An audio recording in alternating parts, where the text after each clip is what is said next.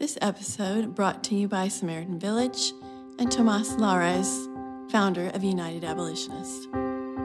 You've just joined In the Stillness with Dawn Strobeck, in the deep dwelling place where stillness settles your heart and refreshes your soul, where the voice of God is just a little more lucid and a little less clouded. He waits to hold this sacred space just for you.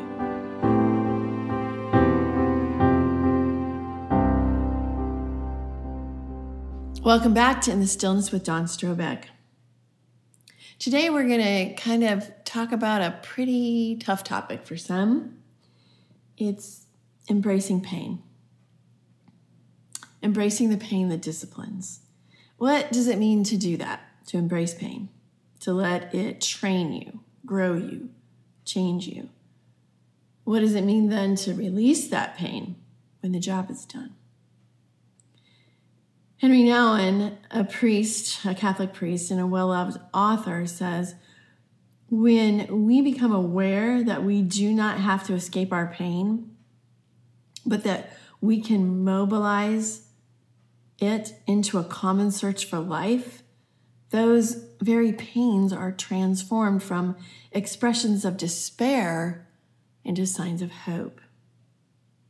The Lord tells us to not be surprised at fiery trials in 1 Peter, that we're going to go through them. Instead, be very glad, for these trials make you partners with Christ in his suffering. And in Hebrews, the Message version of this scripture says, my dear child, don't shrug off God's discipline, but don't be crushed by it either. It's the child he loves that he disciplines. The child he embraces, he also corrects. God is educating you. That's why you must never drop out. He's treating you as his dear child. C.S. Lewis says that pain insists upon being attended to. God whispers to us in our pleasures, speaks in our consciences, but shouts in our pain. It is his megaphone to rouse a deaf world. All of humanity has and will experience pain from time to time. Pain comes in all forms: spiritual, emotional, mental, physical. We can suffer from deep rejection or abandonment, spiritual separation or abuse, a host of physical ailments or abuses, or mental challenges. People who are unable to see pain as a necessary part of life die to it on the inside, year after year.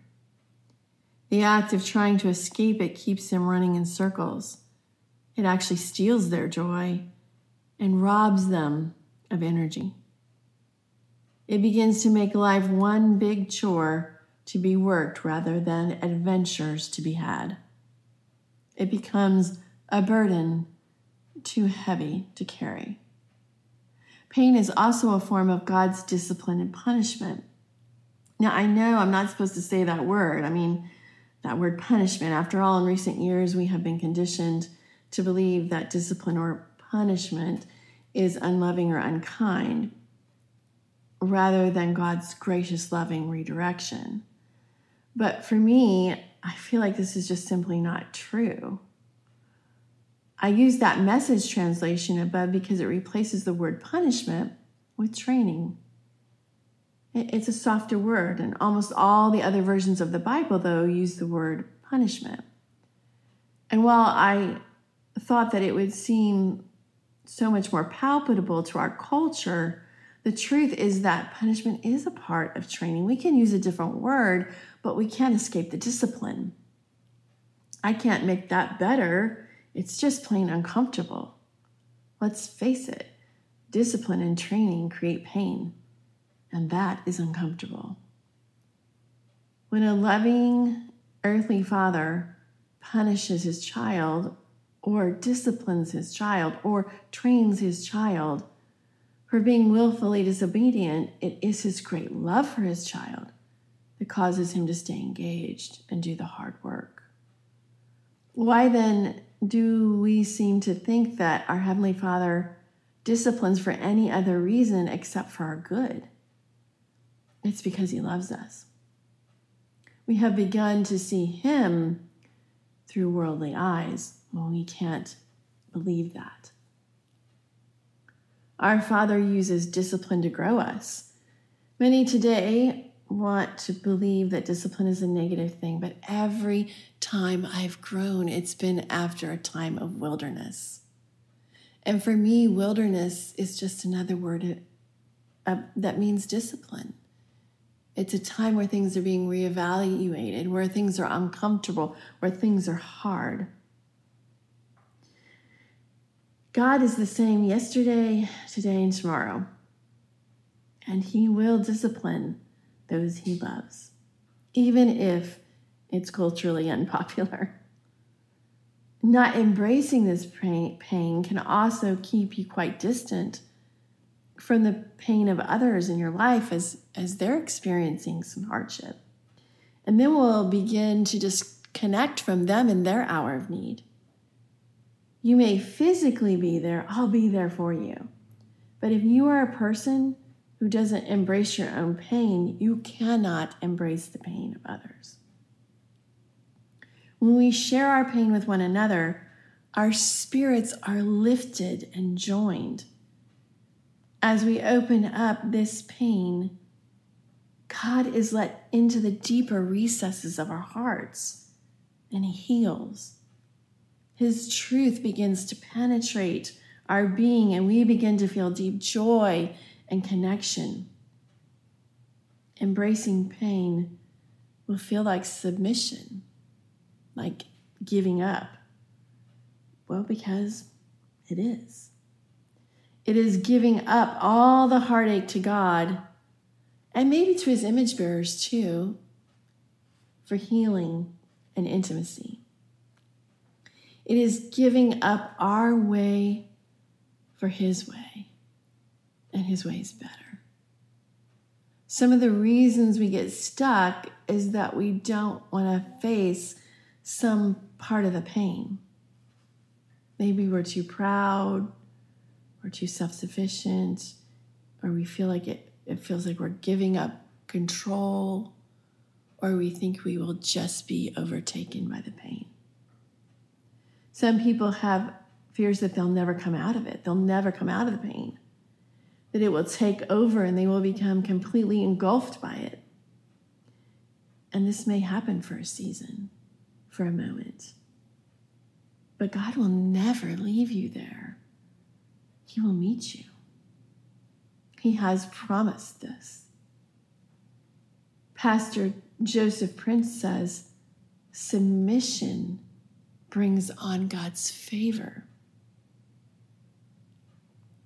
When you submit to him in your pain out of obedience, you will see the kingdom. This submitting to this brings freedom in Christ and fellowship with the Holy Spirit and the church. Sometimes when I experience a great loss, I can't seem to let go of the pain. I kind of hang on to it for dear life, hoping that if I hang on tight enough and big enough, my situation will change. I seem to bond with the pain so I don't have to face the true loss and then let it go. It took me forever to figure out that I was doing that because I thought the pain connected me to the person I had lost. But the reality was I needed to move through the pain and let go. I had to face it. And then I had to let God really minister to me. And then I come out of that feeling more joy, more wholeness, more freedom. I'm just going to read this over you for just a moment, as if the Lord is speaking. Just close your eyes, maybe take a deep breath. My tender one, you are worth all the pain. You do not suffer ever alone. I suffer with you. I wish I could make this go away, but if I did, then I would not be working for your greater good. I am a good father and mother and friend. I discipline because you need it. And I love you enough to want what is best for you. You need my love in that form sometimes. I assure you that my love for you will carry on. And I will not let your suffering consume you if you come to me. Come to me. Let me carry it with you.